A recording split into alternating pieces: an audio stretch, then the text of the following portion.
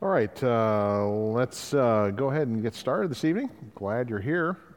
It's kind of active day. I don't know what yours was like, but yeah, it was. We're glad we're here. Had quite a group this morning and quite a group this evening. So thankful for that. But we going over the same passage tonight, and hopefully it'll bring the same kind of response that it brought this morning. So, good passage to be looking at here. So, let's go ahead and pray, and we'll begin. Heavenly Father, we thank you that you're a God that delights in saving individuals, that you have had this as your goal from eternity past.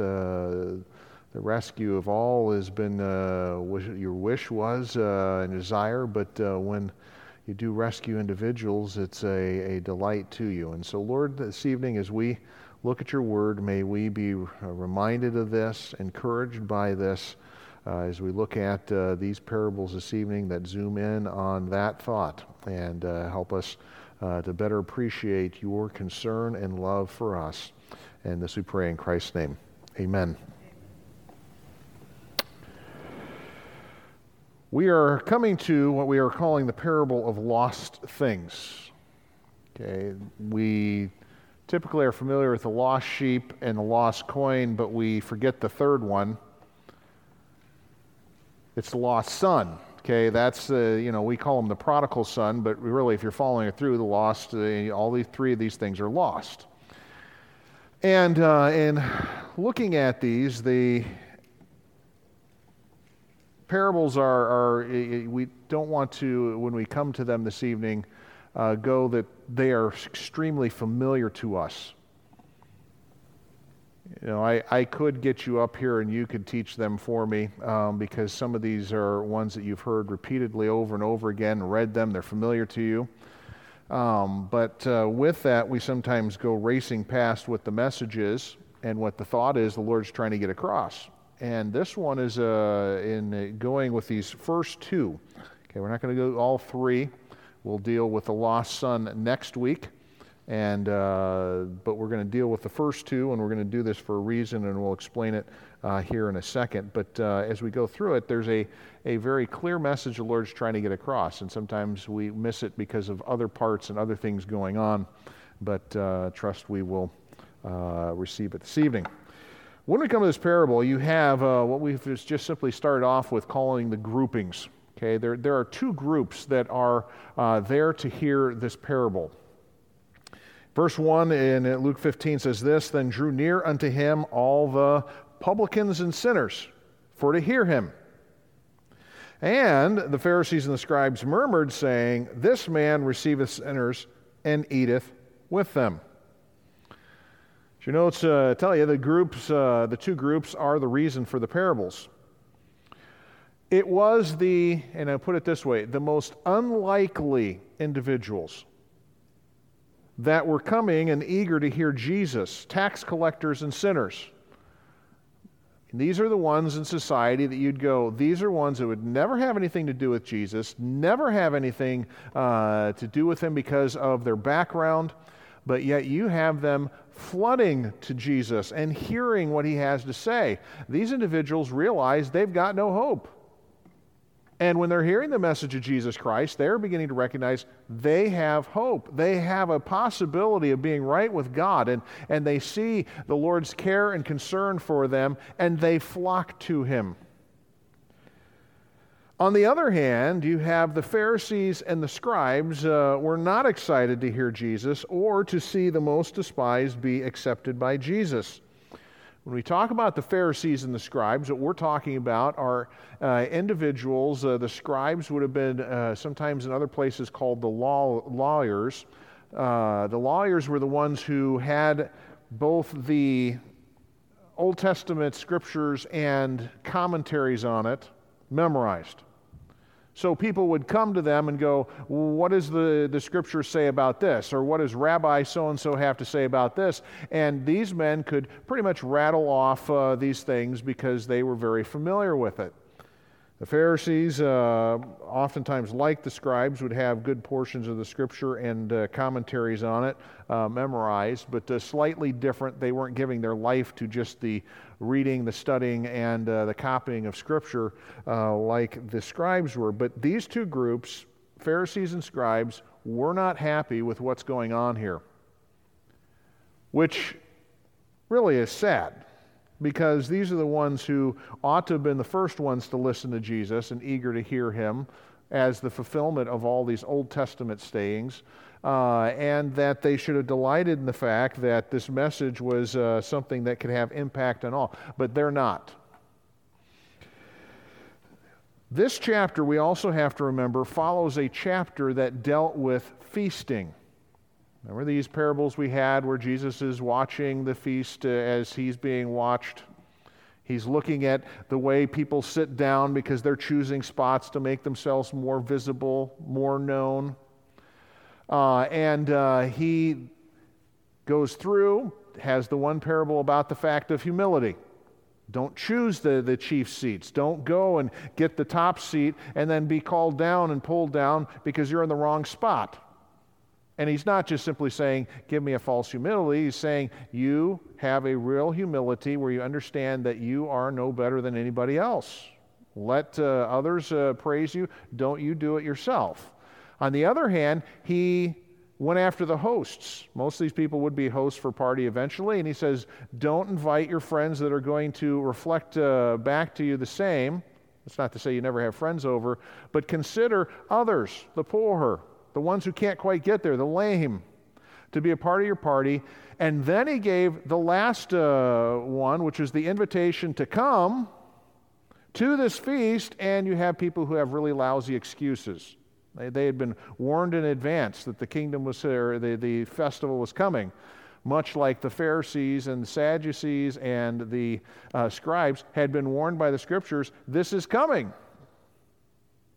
But what do they have when Jesus comes? Lousy excuses. They don't like what he is. And so the parable just kind of goes and says, okay, you reach out to the people who are in the byways and the highways and the ones that you would not normally go and invite to parties and invite them to come.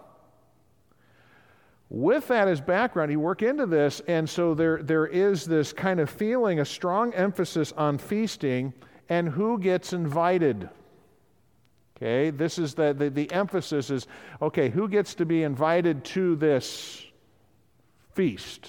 And ultimately the feast of being a part of the kingdom, enjoying God's presence forever, and being able to enjoy this. It's that idea.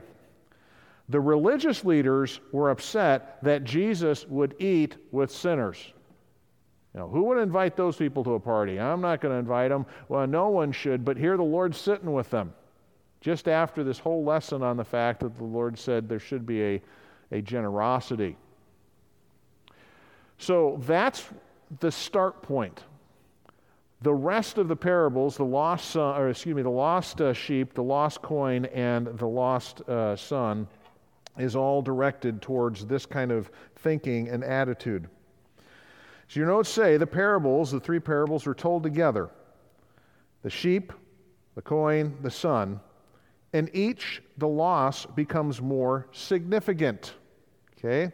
You say, what do you mean becomes more significant? Okay, you have 100 sheep, one of them gets lost. Okay? You got a 99% still that's there. 10 coins, you lose one. That's a 10% loss. Then you have one son, which human life is very important, but you have one son out of two. You've lost half of the thing. The loss is more significant as you build up to the last story. So there is a building on this, and the emphasis in all of them is not just the idea of lost things, but the idea of rejoicing and celebration. So I want us to read through the first two parables, starting in verse number 3, and it goes right down to verse number 10. With those thoughts in mind, just kind of read through this as if you've not read it, seeing it with new eyes, and just kind of go, okay, what am I not seen here before? Verse 3 says this, and he spake this parable unto them, saying, What man of you, having 100 sheep, if he lose one of them, doth not leave the 99 in the wilderness, and go after that which is lost until he find it? And when he hath found it, he layeth it on his shoulders, rejoicing. And when he cometh home, he calleth together his friends and neighbors, saying unto them, Rejoice with me, for I have found my sheep which was lost. I say unto you, that likewise joy shall be in heaven over one sinner that repenteth, more than over 99 just persons which need no repentance. Neither what woman having 10 pieces of silver, if she lose one piece, doth not light a candle, and sweep the house, and seek diligently till she find it. And when she hath found it, she calleth her friends and her neighbors together, saying, Rejoice with me, for I have found the piece which I had lost. Likewise, I say unto you, there is joy in the presence of the angels of God over one sinner that repents. I mean, you go through these first two parables, and what you note is this, is that they're taken together because they have similar words emphasized. I mean, you may have caught this as you went through it. You have words like sinner, lost, rejoice, or joy. That's the blank that's there. Rejoice and call. These words are repeated 2 or 3 times, 4 times, 5 times in this very short period of time. You have some of these in the third one with the lost sons, but it just seems to be emphasized in this. The last parable ends with a different emphasis than these parables, and we'll talk about it here at the end, what the difference is, the third parable. But we take the two together, and a lot of people do, just because they sound very similar in some of the way things are said and the words that are connected. You have the lost things here. Okay, what are the lost things? Well, first of all, you have a sheep that is lost. It was one of many sheep. However, the shepherd was willing to go and rescue the one lost sheep. Now, if you understand anything about sheep, which I don't that much, I have a few in here that understand them slightly better than others, but the fact is that sheep are social animals. Not that they like, communicating with you or that. Sometimes they look at you like, what are you doing? They like being around other sheep. And typically what happens is if a sheep wanders off and gets lost from the group, it bewilders them and confuses them to the point where they'll just sit down. They won't know what to do. And they will do really nothing to try and find their way back. They're just lost. They get confused by this. What you have is a situation like this. The sheep, whatever it did, got lost from the group. There's 99. The man counts through. He had 100. There's only 99. So he retraces steps and goes and finds this one. You get the question of who took care of the 99 while he was gone. Okay, it's a parable. You don't get all the details. Sorry. Okay, I mean, that's just, you have to understand that we don't get all our questions answered, but he leaves the 99. He goes and finds the one sheep. There's great care that he takes. Doesn't make the sheep walk back. He actually carries it on his shoulders and brings them back. And when he's coming back, and it says this, while he's got them on his shoulders, he's rejoicing. I mean, he's thrilled by this. I can imagine him singing songs and whistling a tune and just is as happy as he possibly can be, having rescued the sheep. And then when he gets back, he is telling everybody, rejoice with me. See, what we might not catch in this is that the Lord is subtly going after the Pharisees and the scribes. The question is, why might some of these sheep be lost? Your notes tell you that the Pharisees, the religious leaders, were to be and this is the blank, the under-shepherds. You have in the scripture there in Psalm 23, the Lord is my shepherd. Okay, the Lord is one who is guiding and sustaining people throughout life, but he does put individuals that are underneath him in and make them responsible for the religious life of individuals. They were known as the under-shepherds. And what you have in Ezekiel chapter 34, okay, we're not going to turn there this evening. You can read it on another occasion, but Ezekiel 34 talks about the fact that there's a prophecy against the shepherds of Israel because they have have driven the sheep in front of them and have not cared for them, and that they are lost and wandering the hillside. And it's an indictment against the religious leaders. Ezekiel's day, and you see this quoted several times. These are people who are sheep having no shepherd. Okay, that's what this comes from. The Lord is subtly going after these religious leaders, that they're the ones who should be seeking the lost and finding them, but they're the ones probably driving them away. Further from God, further from safety, and the like. And so the good shepherd, as you have here, is the one that goes after this one sheep. And you just go, okay, so the good shepherd, and well, you got the hinting of this, good shepherd is God, Jesus Christ. He goes after just one sheep. He's excited to do this. Okay, you're getting the idea here that even insignificant things are important to God. But then you get to the second lost thing here, and it's a lost coin. It was only one coin among few. The coins was worth a day's wage. That's the blank there at the bottom, a day's wage. And she had 10 of them. And some people bring up the fact that this might have been part of the woman's dowry. Okay, when she got married, she was given, in many cases, a necklace, or it wasn't really a necklace, it was a headpiece that had coins in it, and it was something that it would be for her to, in case something happened, she had something to provide for her. It was her money, and it was just a gift that she had. It could be that, okay, where we're not told that that's the case, that it's this item that she lost. It may very well be that they are, as the note there with the blank, is that they may have been poor. 10 days' wages, and you lose 1 day's wage, and, it's been something that you've attempted to gather. And, you don't want to be losing that. I mean, we're the same way. I mean, do we really want to give away a day's wage?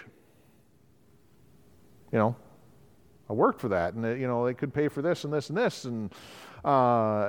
So it may very well be that either she lost this, the dowry, the chain, part of the chain that was there. I tend to lean on the fact that maybe it was that, because she's earnestly seeking for this and then she's rejoicing afterwards, whereas most people would not rejoice, hey, you lost your coin in your house, you found it, congratulations, that type of thing. So I tend to think maybe it could be this, but we're not told specifically, but it's a lost coin. What she does is she gets a lamp, and I should have brought this in with me. A lamp back then would have been basically an open, not vase, but a clay dish, the wick coming out of it, and it wouldn't give a whole lot of light. It seems like this house is probably what would have been most people's houses back then. They didn't have windows. It was hard to put in windows in houses, so they just didn't have windows. So here she is. She's going through this house. Most people had stone or dirt floors, and she's going through the house, sweeping all of this up, trying to find the one coin with a lamp and sweeping at the same time. And so it's not an easy search, but she does it, and she finally finds it. Now, you go, okay, the lost things are found, but that's not the emphasis of the parables.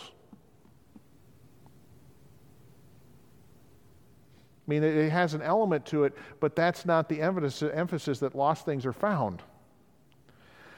Because in both parables, as you have your notes here, in both parables, when the lost items were found, friends were called together for a celebration. That's the emphasis of both of them. And it's the emphasis of the third one. You end with this.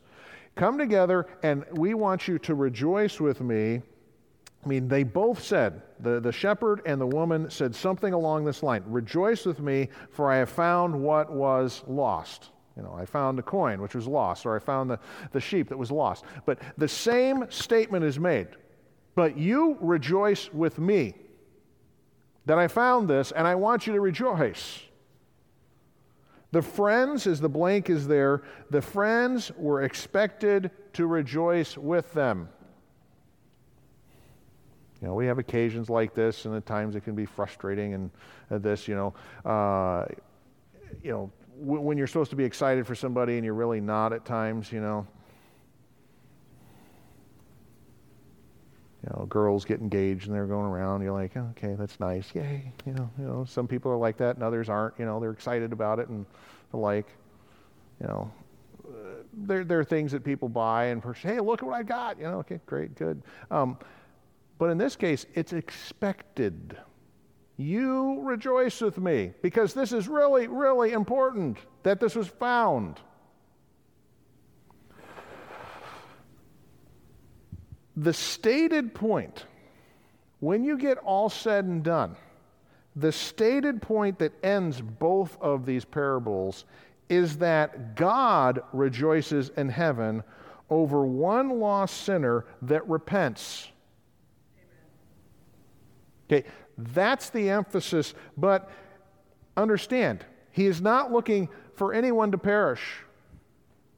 John 3:16, I wrote that down there. I think you're familiar with it. For God so loved the world. That's including all the nice people and all the mean people. God so loved the world that he gave his only begotten Son, that whosoever believeth in him should not perish, be lost forever, but has the opportunity to have everlasting life. That verse right there, you're going, God's not up in heaven going, okay, you know what, I'm okay with, this group over here and that group over here and this group over here. Yeah, you know what, the whole world, fine, No, God's going, this is a gift for anybody that calls on me out of that world, that they don't have to perish. The other verse that's there is 2 Peter 3:9. That he's not willing that any should perish, but should come to repentance. And that's God's desire.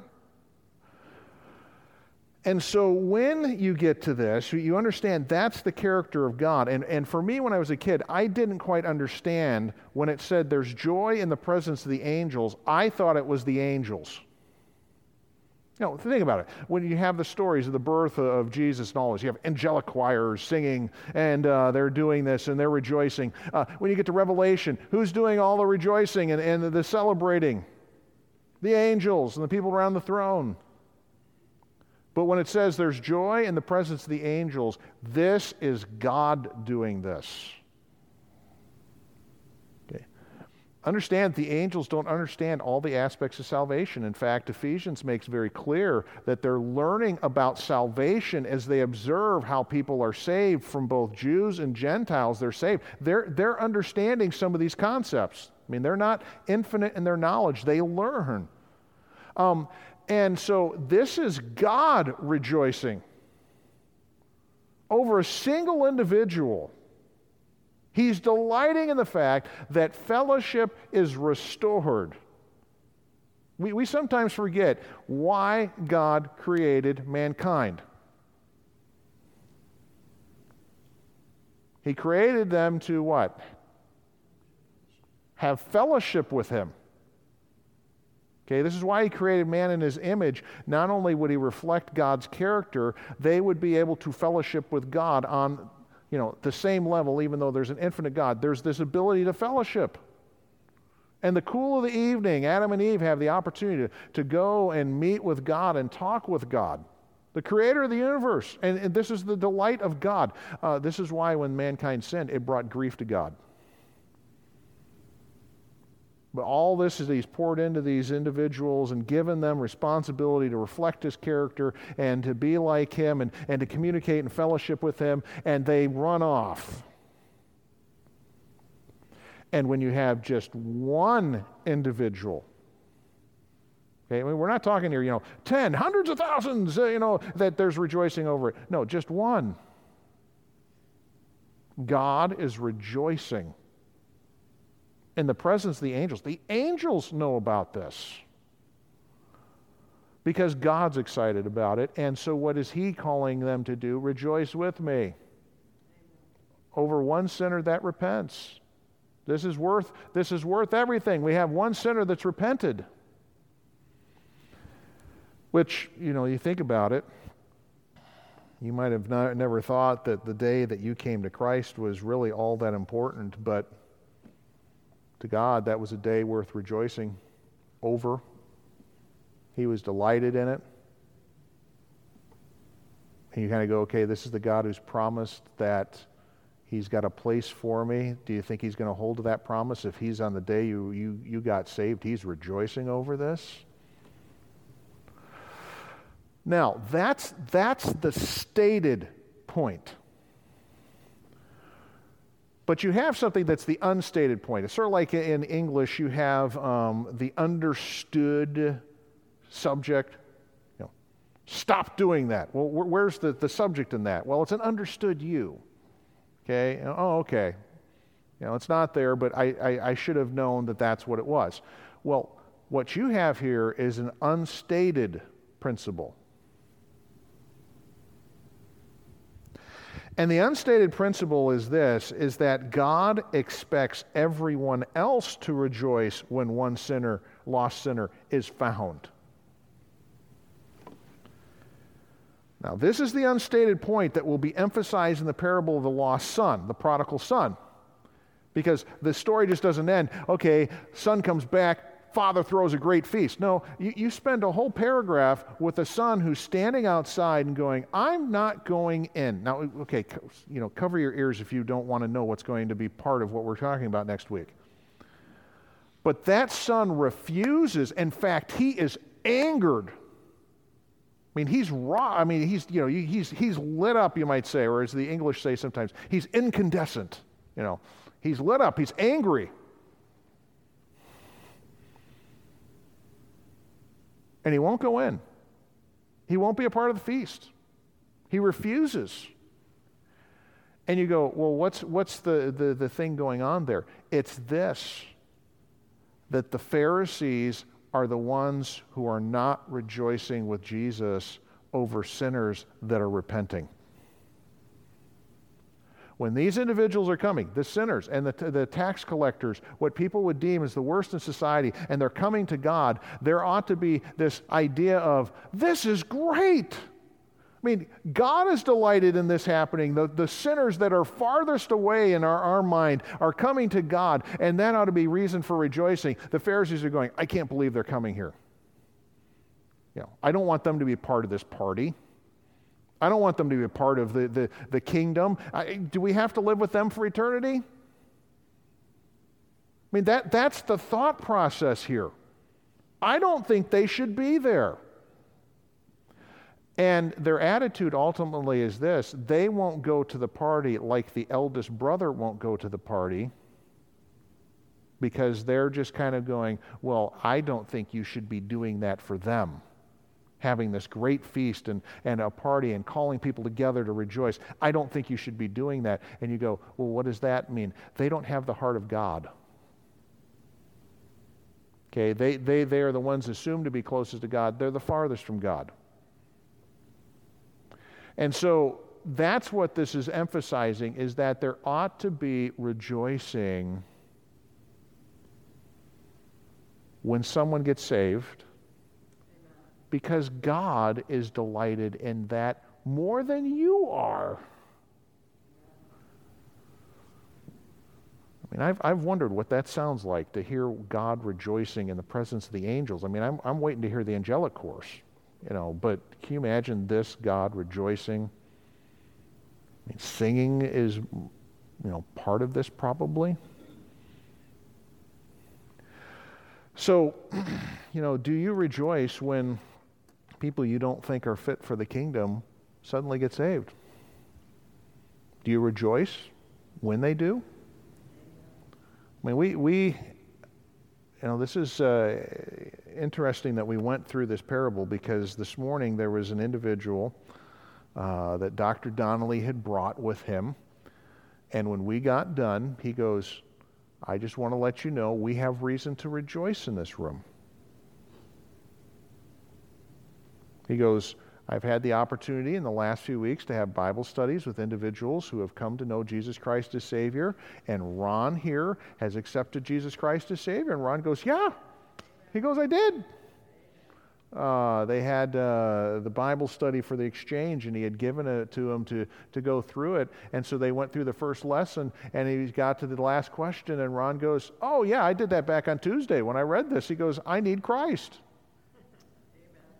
And here he is, 2 weeks later, and he's a part of our Bible study this morning, and he's been part of Dr. Donnelly's Bible studies, both as a group and then as individuals. And you're just going, this is really exciting. I met him when he came out the door and talked to him for a little bit. I said, "This is an exciting thing." He said, "You have," he goes, I thought I knew what I was talking about all this time. I was religious." He goes, "Now because I sat down and read through what the Scripture had to say," he goes, "That's what I needed. I needed Christ." And so, that was, for us, it was just a very practical lesson to end everything with, is just to simply go, we've got reason to rejoice because, Ron's here in our Bible study here at the church because he's, gone through some other things and he's accepted Christ as Savior, and he's just, talking away that he's delighted to have that happen. So that is what the parable is about. It's not necessarily lost things being found. It's that we ought to rejoice, just like God does. Over one sinner, sometimes I've been part of different things where you have preaching and it's for the unsaved, and one, you get this response, you go, "Oh, only one person got saved." One person got saved. Do you realize what was going on in the courts of heaven? We get upset, it's just one. It should have been 90, 100, Nothing's going on here. Not in the courts of God. God's rejoicing over that. You would think that there were millions that had gotten saved when sinner repents. Amen. So we ought to rejoice even with one who may be far from God, or who you may think, no, that's really not one that should be part of the kingdom. We ought to rejoice when they do come to Christ, just like God does. It delights his heart. Yeah. Anything else on this? Any questions? Any thoughts? Yes. Just to comment, the Pharisees and son.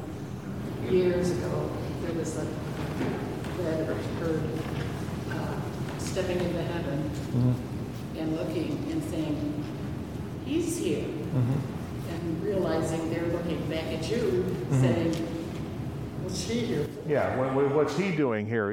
The whole thought of, you get to heaven and you're going, wow, they made it, and you really ought to be reflecting back and going, yeah, I made it. I shouldn't have, but the grace of God, I'm here. It's true. I see a hand waving back here. Yes. So sometimes you'll lead somebody to the Lord and rejoice, and in the ensuing weeks, it just doesn't seem like what happened. Yeah. So the next time you get that opportunity, you have a struggle in your heart because you're like, well, I think they received the Lord today, and where should we land on that? Because we can't see like God. Yeah, we can't see like God does. But the fact is you ought to make clear to them, if they have confessed Christ and they've gone through this process and they have, this is our desire, you're going, this is a great thing. I mean, this is an incredible thing because you were one wandering from God, and now you have the opportunity to fellowship with him forever. You were his enemy, now you're his friend. This is a great thing. So, you're not going, well, okay, we'll see in a couple weeks. Well, we'll see if you're really saved or not. No, you work them through this, but if you've done your work beforehand, if you've done the right kind of work beforehand and somebody comes to Christ, you usually go, okay, this is a working of God because, you've seen the lights go on and whatever, and you're going, God's been chasing after this individual. So, yep. Yes. Repeat and emphasize that your life should be changed. That you've done this, and now God will change your life. Yeah. God, you've been saved, and now there ought to be a change to reflect the knowledge of what you now have. Yeah. What you have, it ought to impact how you live. Luke for that change. Yeah, to look for the change, to see what the Lord's doing. Yeah. Yep. Very much true. Anyone else? Peggy? Richard was saved 25 years after I was. And I said to him, you know what, honey? The angels in heaven are rejoicing over you. Mm-hmm. Yep. Well, it wasn't the angels, it was God. Yeah. I mean, that's the incredible thing to me, you know. What's that? I always thought it was the angels were rejoicing. It's not the angels, it's God. That's the thing. It's in the presence of the angels. Yeah. And then the angels will go along with them on this and they will rejoice with them. But the one who's leading this out is not the angels. It's God himself is leading the rejoicing. So, yeah.